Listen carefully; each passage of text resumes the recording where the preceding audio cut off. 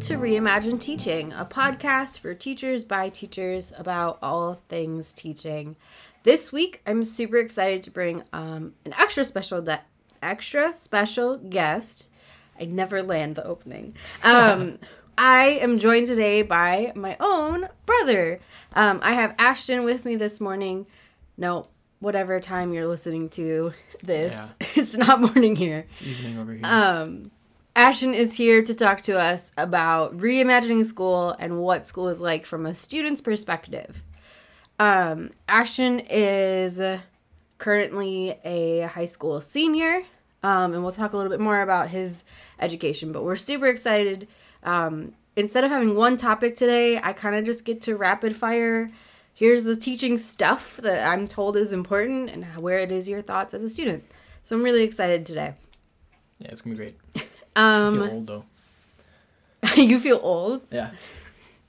All right, we're going to start with what is bringing you joy this week? Oh, this week? Probably, like, as far as, like, school or, like, just anything. In general? In general? Probably just, like, the way I think about things. So it's, like, instead of just, like, oh, I have this class or, oh, I have to do this, it's more of just, like, I can get through this. It'll be done eventually. Oh, cute. So, well, growth mindset. Yeah. That's adorable. Okay, well, mine's not that deep. I got free tacos. My students brought me tacos this week. Oh my gosh. They were like, hey, did you want one? And I was like, yes. And then this morning I brought in donuts, which I'm not supposed to eat because I'm gluten-free, but it was a good donut. I mean, yeah. So we are currently reaching the point where bribery is needed at school, and I am not above it, so. You still ate a donut. And I still ate a donut. And you still ate tacos. And I ate tacos. It was a good week. It was a good week. All right. So, Ashton, you are a senior here in town. You actually, though, attend one of our charter schools. I do. A little different. So some of the stuff you might be like, I don't know. We don't do that. But can you tell us just really briefly what kind of school you're at? Yeah. So, it is an EL school. It's an expeditionary learning school. So instead of a public school where a student would be sitting in a desk getting lectured and having to read through a textbook every day, it would be more of, doing some notes one day and the next day you go to the park and actually, do some hands-on work with what you were taught. My freshman year of high school, we were doing some research on worms and how they interact with the world, how they interact in the ground, and what we can do to make them come up from the ground. Basically, we made mustard gas. Oh, no. So, we weren't supposed to, touch it or ingest it at all, but it was, a liquefied mustard gas in my biology class. And we went to a park that's nearby downtown, and we put it in the grass, and we watched worms just come right up. Oh my god! In this little square, and we counted how many worms and did some research, did a lab on it. Yeah, and one of the things, if I remember right, your school, because it's expeditionary learning, all the subjects are actually talking about the same topic at the same time. Yeah. So for the worm thing, your science lab was to make this, but your English class would also be talking about nature and stuff that's related, right? Exactly. So expeditionary learning is every semester you follow an expedition. Okay. For example, my senior year, this first semester is about memory and how, seniors, not high school seniors, but elderly people, right, and how they suffer from Alzheimer's or, that kind of stuff, and just memory loss, and just we explore how that works, how that can come apart, how their brains can come apart when it comes to building memory, retaining memory. What does that look like for math classes? I'm in AP Stats. So I really don't know. I really don't know the basic classes because I'm too smart for that. Oh, okay. But I mean, math classes is just usually it's just basically a regular math class. Okay. It's not really included. It's not included in that. Yeah, that's usually English and science. Gotcha. That makes sense. That's cool though. All right, so we have a long list. We're going to get right to it. First question about schedules and school start times. Okay. So, if you had a choice, what time would you want to start school every day? I mean, gosh. My school currently starts at 7:27 a.m. However, we do get out at 2:30 p.m. So it's still the same length as a regular school in this district, but... No, it's not. We have an hour longer day than you do. That's fine. But, I mean, I like the schedule mainly just because I've been following that schedule for the past... It doesn't feel too early for you? It doesn't feel too early anymore. I'm sure to some people going to school at 7:30 is crazy. But your schedule's the same Monday through Friday, right? No. Monday through Thursday it is, and then Fridays we have shorter classes. So instead of a 50-minute you get out early. We get out earlier, yeah. You literally do less hours than we do. Yeah. That's a little bogus. All right. What kind of schedule do you wish you had? So there's, in some countries, and there's been a lot of discussion about doing like a 4-day school week, or like... That would be fun. Yeah, like a 4-day school week, or, 2 days on and then 3 days of independent learning. Like, what kind of thing do you think would work best for you and students in general? Independent learning I don't like. Just me personally, I always learn better in a group, to bounce ideas back and forth, collaborate. I'm pretty sure we get that from our father. He's a very good collaborator. But like, gosh, if there could be like a 4-day week, the classes would have to go by quicker because that's one class less that they have. Unless you're talking they have a 4-day week, but school is all year.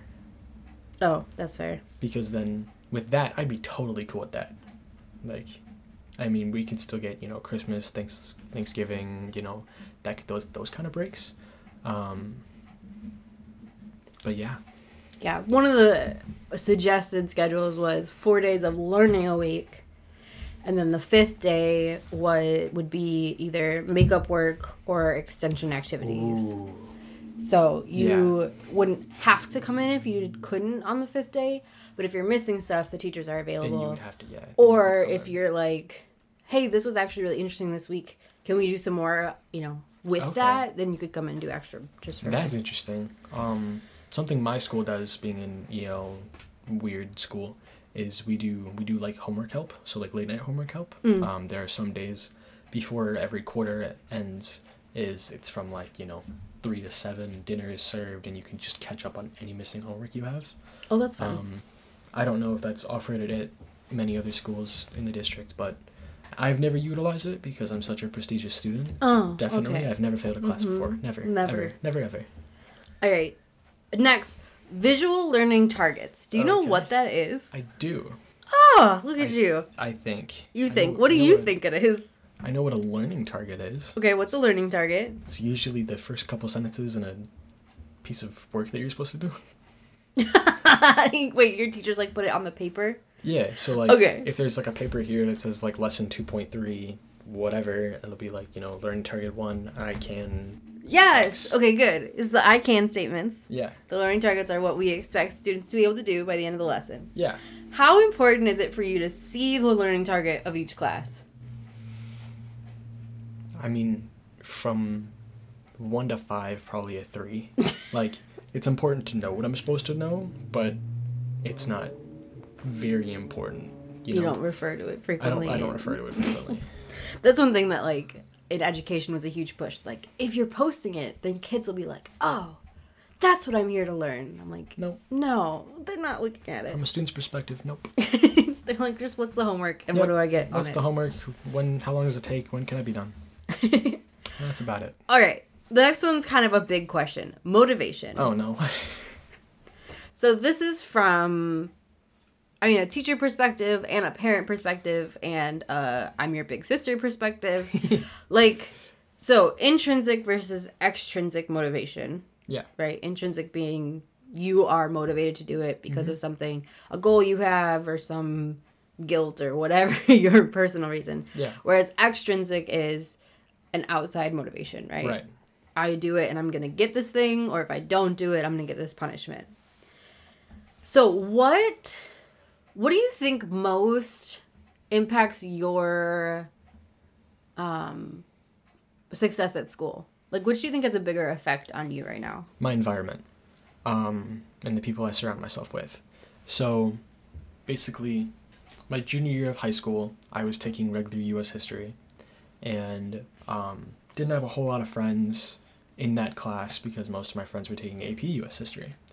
And, you know, I didn't really see myself taking such prestigious classes, so I just took regular U.S. history, but I had straight A's throughout that entire class. So come second semester, that teacher talked to me and was just like, hey, you need to take AP U.S. history. I'm switching you. And I'm just like, whatever. That's cool. So I switched my schedule, and it was really no different, but my environment got better because all my friends were in the AP class. So instead of just doing all of my work alone, not really enjoying it, but still passing, I had a better environment and got even better grades. But your friends that were doing their stuff, it's like it wasn't like you were all goofing around. 50-50, if we're being honest. Okay, so as far as having people around you, but like what is your... I mean, you are a pretty good student, I think. Mm-hmm. I can't see your grades. I have a 4.0. Okay. So what is... Do you think it's because you internally have goals and stuff that you want to achieve? Or is it more like because it's an expectation and peer pressure? It's definitely the latter. I just go to school just to go to school. You know, because it's like not just because it's expected of me, but because it's something fun to do. You know? Well, yeah, your friends are there. It's definitely a social thing. I really don't have any intrinsic motivation, just because some of the stuff, like, you know, the general education isn't really interesting to me. I don't want to pursue math. I don't want to pursue an English degree or, you know, any kind of science. I mean, psychology is super interesting to me, but that's hard. So, no. Okay, so that's super interesting because I think that's true for a lot of students. Oh, yeah. Whereas the research says you're more successful if you can be intrinsically motivated, but there's like no way for me to be like, no, you have to feel it in here. Yeah. Like, as a teacher, what am I going to do? Whereas I was the same. In high school, I was very externally motivated because if I was missing assignments or failed a class, I would have had consequences at home. Mm-hmm. And so... You know, the one time I was missing classes, then I had to, like, check in with this mean teacher every day, and she checked my assignment notebook and made sure I had everything written down, and so, like, for me, it was very extrinsic. Then when I went to college and was doing stuff I wanted to do in classes I wanted to be in, then it was like, oh, no, I'm interested in this, and I want to learn this, and I want to do well because, you know, I want to have a good teaching placement and get a good teaching job. Exactly. So my question, though, then is... How can teachers more effectively motivate students? Especially if it's extrinsic, like, aside from straight up offering... I mean, I brought donuts this morning, but that got them to do one assignment, not pass the class. Right. Well, I mean, it's going to be expensive, but food always helps. I'm not kidding. No, I know you're not. In my AP psychology class, the teacher does a very, very good job with motivating us because while we were learning about the way neurons work... she had a bunch of, you know, snacks and stuff and, you know, like pretzel sticks, you know, like little tiny candies. Yeah. She made us construct a visual representation of a neuron out of snacks. Yeah. And if we did well, like in this visual construction, we could eat it. That's awesome. Everyone got a 4. Like, sorry, my grading scale is different, but everyone got an A. Yeah. Yeah, we have, like, our class has ramen. So I frequently have kids who are, like, skipping classes or will get a pass to come see me just to get food. And I'll be like, great, while you're here, will you open your computer? Because I noticed you're missing this assignment for history. Yeah. And, like, while you're here, we can do stuff. But it is hard when there's, like, you know, well, do you want to go to college? No. Like, well, what are you going to do after high school? Work with my dad. Well, you don't even really need a high school diploma for that. Right. So, like, why are you here? The kid's like, I don't know. You tell me. Like, right. As far as motivating them to, like, even pass classes sometimes is really hard. And then I think the added pressure of, like, no, they have to want to do it. I'm like, there's no reason for them to want to do it. Right. If they don't need to be there. Honestly, you know, if they don't need to be there, they can just leave. Like, I feel like the school, especially high school nowadays, should be for people who want to be there. Like, I feel like there shouldn't be a required high school diploma for some jobs. So labor is, you know, they're just like, oh, you need a high school diploma and you need all this college stuff. And then when you go to college for that stuff, they're like, okay, throw that all out the window. But do you think there's a certain minimum threshold of like, because that's what a high school diploma is supposed to be. You got to learn 2 + 2, but. Right. And I hope if you're at a company, you know how to like hold a conversation on the phone and send an email. Yeah. I mean, that's the idea. I mean, I don't know. I mean, I want to open a business, so I don't really know why I have to learn the Pythagorean theorem, you know? Yeah. Like, it's a little odd. It doesn't really affect me as much. I don't really complain about it. So you think, like, big picture, large scale, if we had more specialized high schools, yes, kids would be more intrinsically motivated. Yes. Like, I just want to be a mechanic, so let's just have you do take that mechanic classes in high stuff. school. Yeah. Basic reading to get your diploma and all the extras in what you actually want to do. I like it. Next question. Dress code. I don't even have a question. What do you think? I mean, I identify as a male and I dress like a male. So to be honest, it doesn't really affect me much. Can you wear hats at school? Now we can, yes. What? Yeah. It's very odd. We can wear hats, not hoods. It's weird. It's so weird. Okay. Yeah. So like, you know, we can wear hats, we just can't wear hoods. You know, it's mostly like that's more of a heavier question for someone who dresses not as a male. But for me, I just wear. It can be. It can be, yeah. The students I have who are male have issues with the hat and hood rule because they're not allowed to wear anything on their heads. Because they're cool. And I mean, there's a certain measure of like, I didn't do my hair this morning, so I really just don't want to show my head. Yeah. And it's a comfort thing, so it's kind of annoying when I have to be like, you have to take your hat off. Technically, I don't care. Right. All right, behavior management. Okay. How have your teachers managed classroom behavior? Like, what can you think of where you can be like, this is what my teachers do to help students stay on task? Well, I mean, again, in my AP psychology class, the teacher is very adamant on, you know, phones and headphones and stuff. Like, she wants them gone, she wants them in our backpacks, because that class moves so fast that we have to be paying attention at all times. Right. But, I mean, it's the teachers that don't get up from their desks, that don't really do much, you know, and they just sit there and talk, where you start to lose students.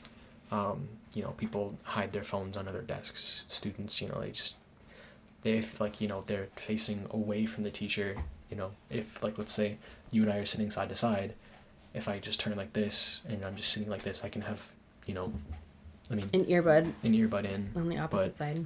You know, on the opposite side. I definitely don't do that. I'm definitely not speaking from experience because I'm such a good student. I don't have wireless earbuds, but I have earplugs. Yeah. And there's been times when kids have come into my room and are talking to me and don't realize I have earplugs in because I don't. And I'm like, I'm sorry, what? Yeah. So like in your one class, okay, phones are put away, headphones are put away. What do they do if if the students don't want to? Then, I mean, that teacher, she really doesn't mess around. She just kind of go to the office. Like, why are you taking an AP class when you're just going to be on your phone? So, I mean, she hasn't sent anyone to the office, but she has definitely said, like, hey, blank, please put your phone away. And then, like, second offense is, hey, please, like, hey, put your phone away. It's more of like a stern kind of thing. And then, you know, it's just like, all right, just take this pass and just get out of here. Like, yeah. I'll give you the notes later. Have you seen any examples of really ineffective behavior management? Like, here's what not to do? Yes. Yes, I have. Also, in an AP class, which is crazy, it's just, you know, sitting in your desk and just kind of controlling everything from your desk, and you just have students in the back that are just feasting on food. I definitely did that in my AP class. Exactly, right? And you have people sitting on their phones, you have, you know, heads down, and you can't even see it because you're not walking around the classroom, you're not moving, and yes... Oh, our teacher could see it, we just didn't listen to him. He was like, no food, fair. And we were like, okay, as we're like eating gummy worms. Yeah. Well, I mean, for some teachers, that's hard to move around because, you know, they can't move, maybe. Maybe they had knee surgery, so they have to stay in their desk. And it's just a problem that no one can control but the students, and I don't know. Yeah, but there is a measure of like, I frequently stay at my desk, especially this year. I'm exhausted and my room's really crowded, so it's hard for me to get around. 100%. But I, like, know my students well enough where I can be like, hey, you, what are you working on? And immediately I know that he was on his phone and not at all on task. Yeah. I mean, there's been times where, like, that's been asked to me, and I'm just honest. I just say I'm just going through Twitter. Have you noticed that having, like, clear procedures help classes? Does that help you be successful in classes? Yes. So part of an expeditionary learning school is, you know, in the first week, the class creates class norms. So, like, normal rules. And we put them on a big poster, do bullet points, and we all sign our names on it. And, you know, some students are just like, I'm signing this even though I know I'm going to break every single one of these rules. But it's also a good visual aid for other students. So it's like, you know, another big thing when it comes to class norms is no should not be on there. So it's like, instead of no talking, it's, you know, only one person talks at a time. Yeah. Or instead of no phones, it's, you know, please pay attention. Yeah. So it's that kind of thing, to be more positive than negative when it comes to norms, but having like a visual aid that the teacher can reference, or, you know, say it's just I don't know. What about, like, day-to-day procedures? What do you mean? Like, when you walk in a class, how do a lot of your teachers start class, I guess? Usually as the students are filing in, some teachers just like, hey, good morning, or, you know, hey, how you guys doing? You know, my physics teacher, she's got, you know, instructions on the board, so it's just like, you know, good morning, this is the date, please grab stuff from the cart and make it to your seats. Yeah, and does that help, do you think, compared to teachers who, like, don't have something on the board for you to look at right away? It definitely helps me, just because, like, the board is basically the first thing I see when I walk into a class. But some people are staring at their phones when they walk into class, so they don't see it, and they just, you know, default to their seats, and then then they have to get up and go, oh, I didn't get my stuff, and, I mean, yeah, that definitely helps a lot. Yeah. As a teacher, it helps. Like, it sounds really cheesy, but it's like, if the kids know what they're doing, class is just easier for everyone. 100%. So, like, my class right now, like, you come in, you get your journal, and the prompt's already on the board. Yep. And they know once they're done writing, I have a timer set for 10 minutes. Once you're done writing, the rest of that 10 minutes is yours. Right. And so they're like, wait, so what if I'm done early? Can I be on my phone? Yeah. Like, go for it. I have to take attendance and check in with people, and, like, that's your time. But it makes class really easy because I don't have to repeat myself a ton, and class can start a little calmer than, like, reminding them over and over again to get stuff. Exactly. Building relationships. So this is something that, like, if you, as a teacher, if you are like, how do I blank? The immediate, answer is build relationships with your students. And to the point where, like, it's getting silly. Like, how do I enter grades? Well, just build relationships with your students. No. Listen to my... It's not how that works. But I do think it's important. So, for you personally, how important has having a relationship with your teacher and, like, your teachers knowing you, how important has that been for your academic success? It's been so important. I like how you leaned into the mic when you said that. You're like, please hear me. Yeah, no, seriously. For me, I'm a very extroverted person. What? And it's crazy. It's almost like I'm doing a podcast. Wait, can I tell one, like, baby Ashton story? So there's 12 years difference between us. Right. So I babysat you all the time. But I remember when you started talking that we would be in the grocery store and your mom is really introverted. Right. But you were, like, still small enough to fit in the cart, and we'd be grocery shopping, and you would say hi to every single person in the store. Probably. And you'd be like, hi! And they're like, oh my god, you're so cute. Hi, what's your name? And you're like, my name's Ashton. And then you'd be like, this is my mom. Say hi to my mom. And your mom was like, please don't say hi to me. And then, like, when we were, like, checking out, and we, like, have to be with the cashier for a while, and you'd immediately say that.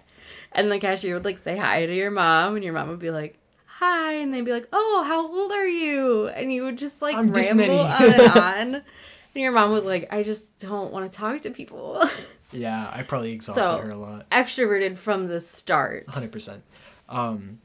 having relationships with your teachers is definitely a priority for me, just in the way I learn. Because if I'm not comfortable with walking up to a teacher after a class or during a downtime and saying, hey, this didn't make sense, or hey, can we expound on this?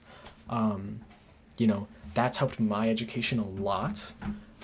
Because instead of going home with that question and never getting that question answered, and then when a similar question like that, like something about that topic comes up on a test, I've got no idea what to do. Yeah.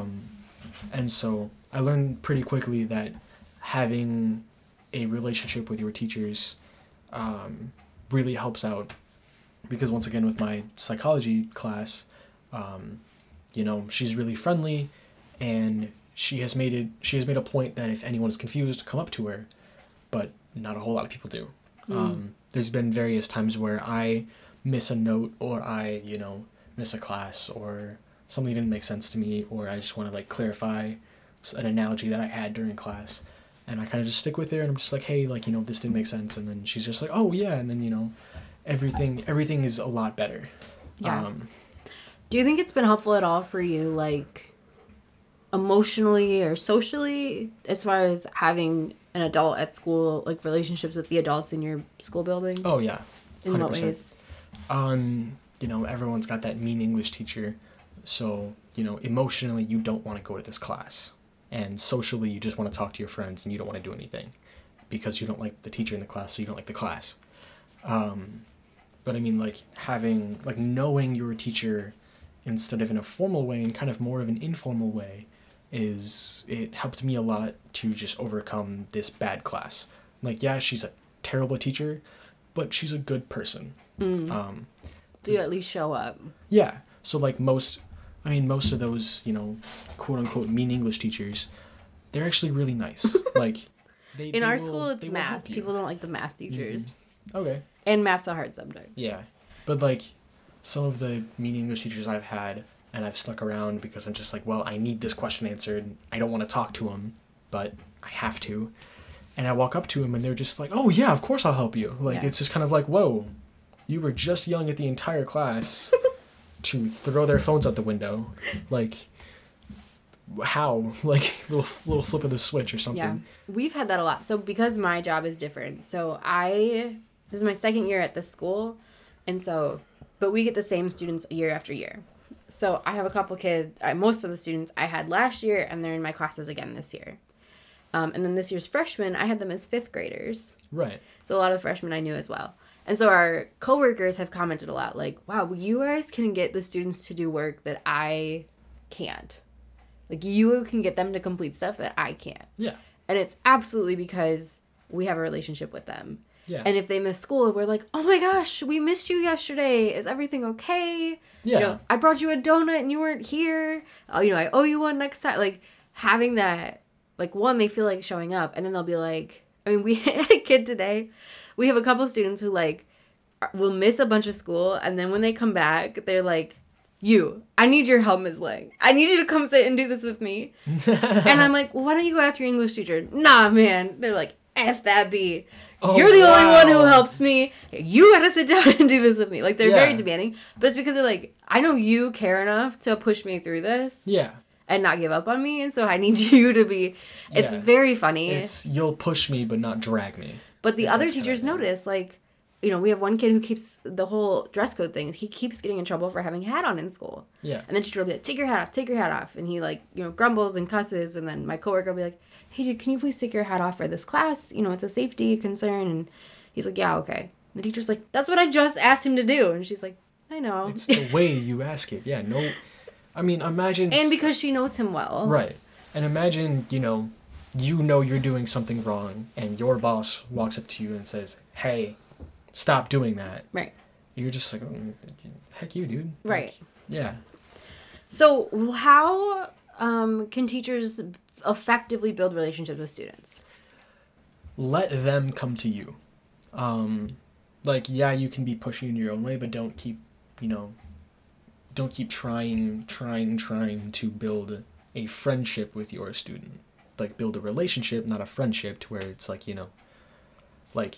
hey, Like, it doesn't seem like you're getting this, do you want to talk about it? Like, that's a more better way of saying, stay with me after class.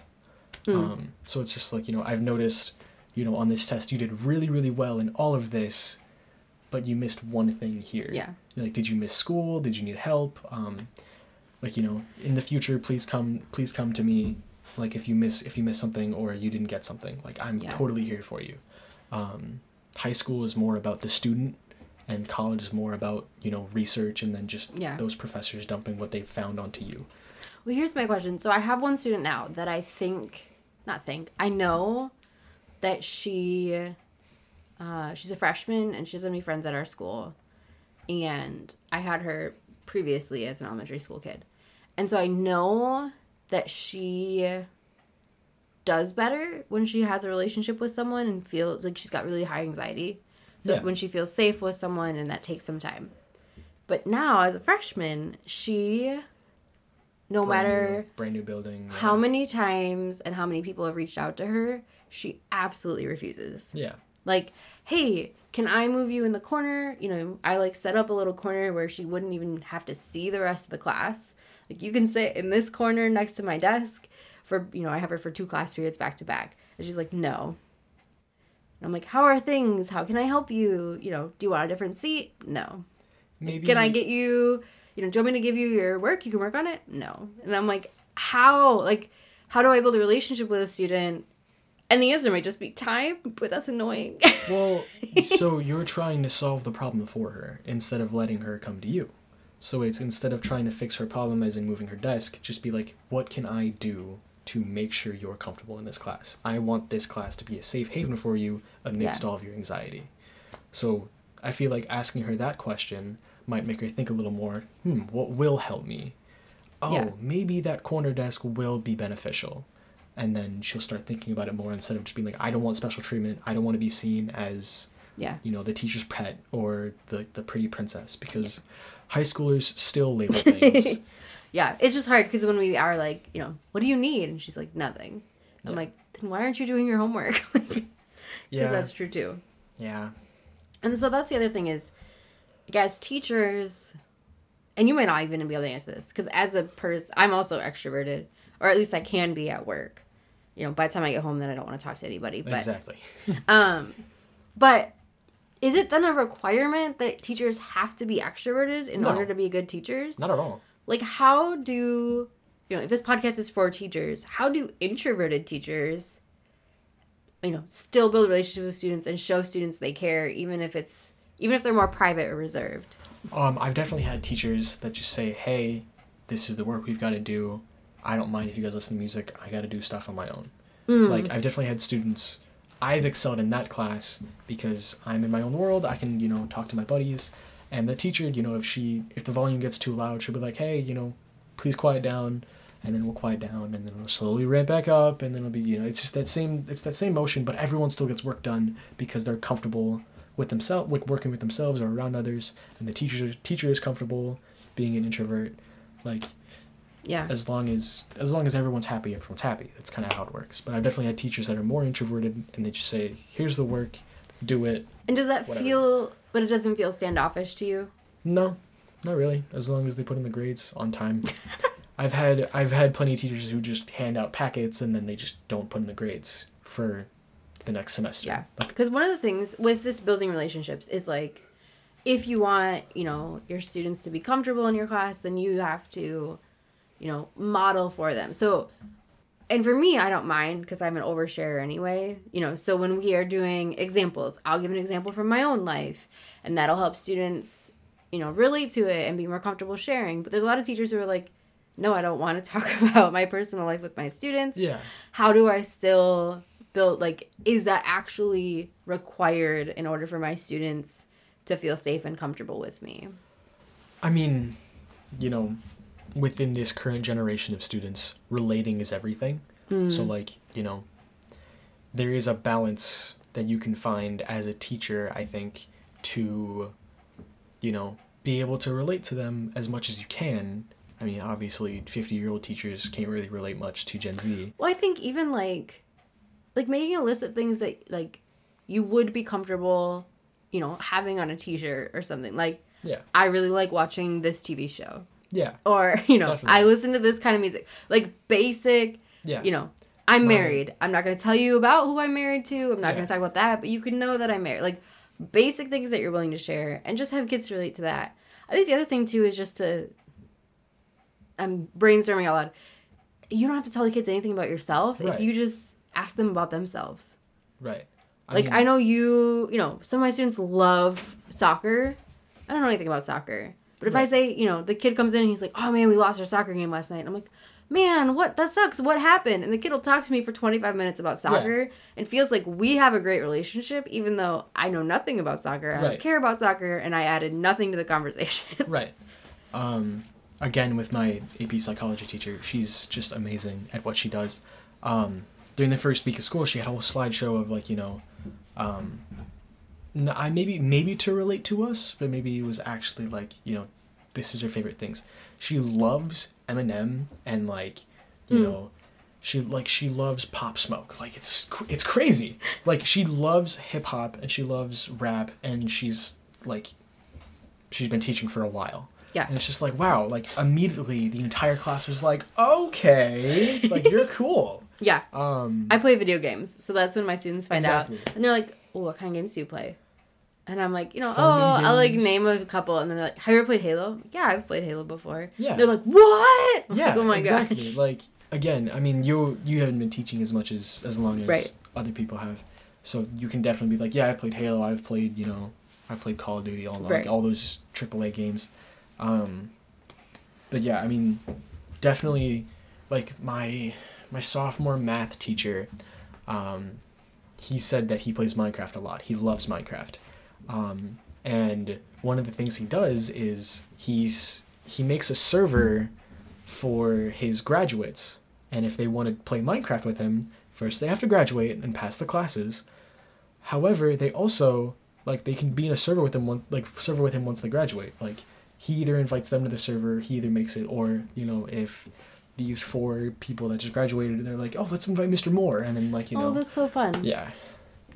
That's cool. And a cool way to keep that relationship after graduation. Yeah, it's definitely super cool. Like, one of my other teachers, he's got a coffee machine in his room, so the teachers come in, and, you know, they get coffee, and the students are like, oh, I want coffee, and he's like, you gotta graduate first. Like, there are still, like, alumni from my school that, like, they just come in just for a cup of coffee and say hi to their old teachers. That's so sweet. Like, and it's completely free. I think, too, that's a good example, is, like, if you just have a thing that kids are welcome to borrow. Yeah. Like, my coworker, he's new to our building this year, so he's super, super shy and introverted. And a great teacher, but, yeah, as far as, like, volunteering information about himself, it's really uncomfortable. But he brought a bunch of board games in. For students to play if they're in study hall. And so kids will be like, hey, can I play? And I'm like, you have to ask him. You know, they're like, who even is that? I don't even know who he is. I haven't met him yet. And so I'm like, oh, you know, hey, he's coming in right now. This is, you know, you can meet him, ask him.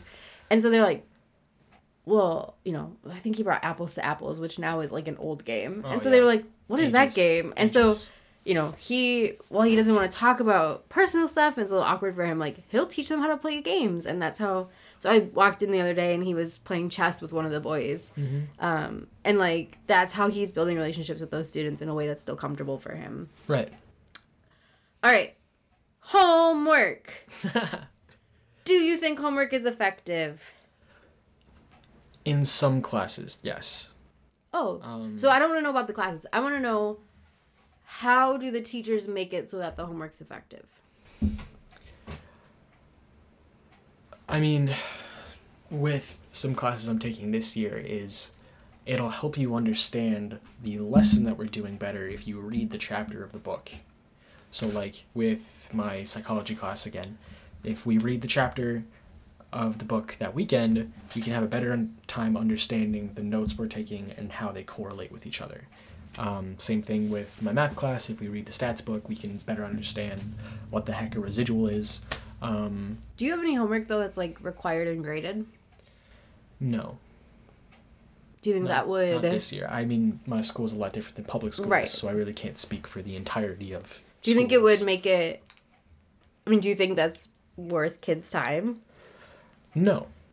I mean, especially upperclassmen in high school, juniors and seniors, they have jobs. They have, things they need to be like when, like for me, I'm doing theater and I have a job. And so it's like, I can't, like when I'm home, I'm exhausted. Like I do not want to think about school. I don't want to think about, I don't really want to think about a whole lot other than, chilling and then going to sleep. Yeah. Yeah, and I think a lot of, like, when we do give homework, a lot of teachers don't realize how it adds up. And so they're like, oh, no, this will just take you half an hour. And it's like... Right, but then what if they don't understand Well, except my house is really loud, so it took me an hour. Or I didn't understand it anyway, so it wasn't worth me doing it by myself. Yeah. And you're one of 6 teachers who gave me an hour worth of homework. So. Yeah. So that, in total, that's 6 hours of work, and now I can't sleep. Right. So weighted grading. So this was, Edith and I actually did an episode on this because both of the schools we work at just recently changed how we weight to grades. So in our schools now, tests and quizzes and projects are worth 90% of your grade. Oh, okay. Whereas all of your practice and worksheets and homework are only 10%. So that's new to you? That's new to me. Okay. My charter school, that's been a thing forever. Okay. How do you feel about it? It makes the homework less, like... I mean, it's literally less important. It's literally less important. So it's like, you can do the homework, it'll get graded, but if you don't do the homework, you won't be able to do well on the test or the project or the quiz because you didn't do the homework. So it's a good idea to do the homework. You don't have to, but you might not get the test right. Yeah. Do you like that it's weighted so heavily towards the tests and stuff? Yeah, I do. Because Why? It's a little bit more, like, psychologically kind of pressuring them to do at least a bit of the homework so that they understand the general idea of what the test could be. And then, I mean, for me, I don't really, I don't do my homework a whole lot. Sorry, teachers. But, when I do, I have a better time doing the test. And, I mean, if it's a subject that I know really, really well, I don't do the homework at all, and I still pass the test. Yeah, but what about kids who struggle with testing? I can't really speak for them because I've always just been a good test taker. Yeah. I think that's an important part of the conversation, too. Is, like, I also am a good test taker, and I knew how to study really well. Yeah. So tests were never an issue for me. But when you have students who do not test well, and the homework is worth so little, then they just kind of feel defeated. Yeah. Which sucks. But for you, having a heavy weight on tests and quizzes has been really good. Yeah. And since my school is, an expeditionary school, we don't have a whole lot of tests. We have more projects. Yeah. So in those projects, they're fun, they're creative, and they're a summative grade. So and you usually get feedback during it. Yeah. Whereas with a test, it's like, turn it in and then I grade it. And a project's like, okay, now this part, now this. Yeah, so I just, out of habit, I just said summative. So basically, summatives are the 90%. Yep, that's what we use too. So summatives and formatives, that's been a thing forever. That's cool. Yeah. All right, finals. You guys don't do final exams, right? We do. Oh, you do? Yeah. Are they like, it's like to cover everything you learned in that semester? Yeah. Do you think that's a fair practice to give you a final on what you, in January, on what you learned in September? No, that's not fair at all. Because, think about it like this. You have, it's the stereotype for English teachers to be like, save the trees, and they give you 40 handouts a day. And so most of the time, by January, there's no way that we could fit everything from September to January in our backpacks. Unless we carry 6 backpacks at once. And, other than that, if you keep all of the stuff you have, then your closet's full of papers. And, it's hard to keep track of when was this, when was that, what's that about. So I think a better solution would be, have it by quarter. And so just have, one big, mid-quarter test. And, But so you still think a huge... I still think a big test that covers the majority of what you learned for those 9 weeks... I think that should still be a thing. Why? But instead of 18 weeks worth of stuff, it's just 9, because it kind of tests how well you retained it. So in tests nowadays are just a regurgitation of what you crammed the night before. Right. So what's the difference if it's 9 weeks worth of stuff crammed or 18 weeks worth of stuff crammed? It's less pressure. So it's less of stuff that's just like... My suggestion is to not have finals at all. To have no cramming and regurgitation. That's also a definite option. But this is reimagining things. Right. In a reimagined world, would you have finals at all? Oh no, not at all. That was a compromise. That was fair. No, but if I could rule the world, no, finals would be obliterated. Yeah. Yeah. One of the things we talked about, because we do summatives and formatives, so one of the things we talked about and we're trying to move towards is, if they show that they've mastered the skill on a summative, why are we giving them another summative on the same thing? Right. Maybe not like a big final test, but maybe like a final project. Mm-hmm. So like... an application piece. Yeah, so what my school does is we do a final project that counts as our final. So instead of just one big test, it's more of a final project of constructing, what we learned. Yeah. So like, I'm pretty sure for a final project that we're going to be doing in my psychology class is we're probably going to be constructing a brain. Yeah. And like, pointing and like highlighting things. It's like, oh, this is your like, your hippocampus. This is your thalamus, that kind of stuff. So speaking of regurgitation, what can you remember that you had to regurgitate on your last final? I don't know. That's the big thing, is that it's just regurgitation, and it's just kind of like, you had a whole summer since then. So. Yeah. So it's just like, this is what I'm cramming. And then I'm just spilling it all out, and I don't actually... The mitochondria. Learn it. Yeah. This is the powerhouse of the cell. This is the powerhouse of the cell. Well, that's because it's a meme, and that's... But I mean, like, if you would have asked me what a nucleus does, like... Right. I mean, like, yeah. Yeah, so it's like, it's just regurgitation. It's not really retaining the information. It's just, putting it on a paper, and it makes it look like I'm smart. Right. And so, yeah. All right. Last question. What was your most memorable teacher or most memorable class that you've taken, and why? I mean, it is currently happening. Again, it is my psychology class. Number one is because I'm interested in psychology, so I want to be there. And it's just the way she motivates us with food. So constructing a neuron... food is everything to teenagers, okay? I love it. Like, not... quality content, not relationship with students, it's not just the way that she stays after and tutors, that probably. She shows up with food. I mean, yeah. I like it. That's easy. No, but I mean, I'm sure she stays way past school hours just to, finalize things. But I mean, my second was my kindergarten teacher, because she let us nap. I mean, that's... Oh, my gosh. I mean, kindergartners are stressed, What else does your psychology teacher do that, makes you want to be there, aside from bringing food? The notes and, the lessons are super easy to follow. Yes, it's fast, but it's this is a bullet point about, the frontal lobe. These are all the parts of the frontal lobe. This is what they do. Then you can write them down, put them in your binder. And then, you have them, and then for, the quiz, then you can use the notes, and then for the test, you can't use your notes, but, it's an AP class, so you should know. Yeah, but you can use it as a study tool. Yeah. Does she, require that you keep everything in a binder and check binders and stuff? Yes. Okay. So, if you get a binder, you can buy one, and then she has, a drawer in the back of her room where you can just put it in the drawer, and then you can just take it out of every class. You don't have to just haul it around your backpack. Yeah. And then when that class is over, you can keep the binder.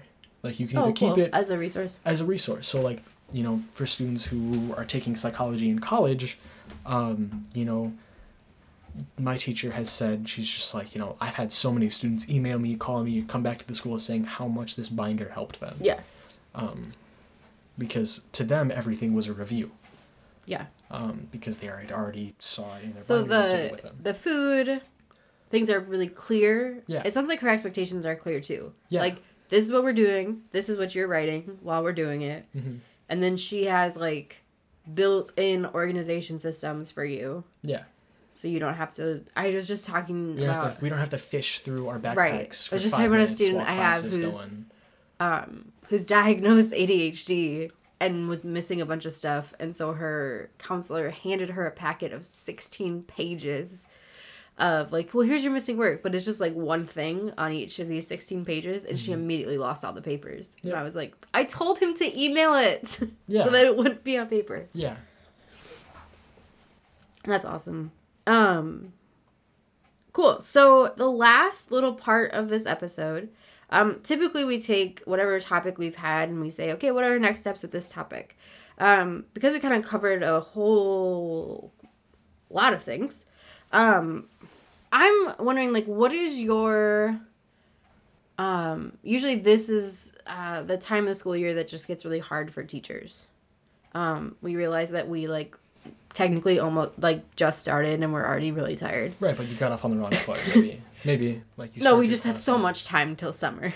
Oh, just the rest of the year is so long. Yeah. And there's, it's hard. Yeah, I'm already a month into my senior year. I'm starting to get wrinkles. Oh my gosh. So what is as a student, what kinds of words of encouragement can you speak to teachers who are listening, that, like, we're doing a good job?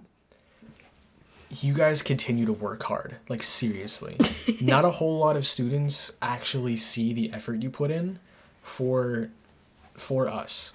So, like, you know, I mean, not a whole lot of students probably know that most teachers probably stay until, like, 5, 6. I mean, that's when, they, you know, by that time, most students are either napping on their phones or playing video games. Like, I mean, they're already relaxing while these teachers are still working really hard. They're in the building an hour before school, and they're out of the building 2 hours after school, you know? Like, they put in a lot more effort, and they just don't get a whole lot back. And yet they still show up. Like, they have so much tenacity. They have so much, like, willpower to keep trying to teach kids, like, about something that they went to school for, they're interested in, and they're just like, you know, this is what I want you guys to learn because I want you guys to excel. And so you got, like, teachers do a very, very good job at doing that. And I mean, you know, I've had some teachers that use that as, like, an argument point where it's like, you know, I stay until 6 p.m. every day. I mean, like, that just becomes a complaint where it's like, okay, who asked? You know? Encouragement. This is the encouragement portion. Okay, yeah, you're right. Thank you. But I mean, you guys do such a good job with that. You guys work so hard for us. And we never really give you guys anything back, but you guys keep on going. And I mean, me personally, I see that a lot, and that's like, wow, that's cool. Like, I would not be able to do that. 6 p.m. I don't want to do anything, you know? But yeah. Awesome. Well, thank you. Thank you for recording with us. Super excited to share this with teacher friends and students. I think just getting a different perspective is always good. Yeah. And encouraging. So thank you so much for joining us. No problem. I got free food. And you got free food. That is how I bribed you here. See, food always works. There you go. Food and soda. All right. If you want to continue this conversation with us, we will be on reimagine.teaching at Instagram. Otherwise, if you haven't listened to previous episodes, please go listen. There's been some really, really good episodes and guests. And please share this episode and others with your friends.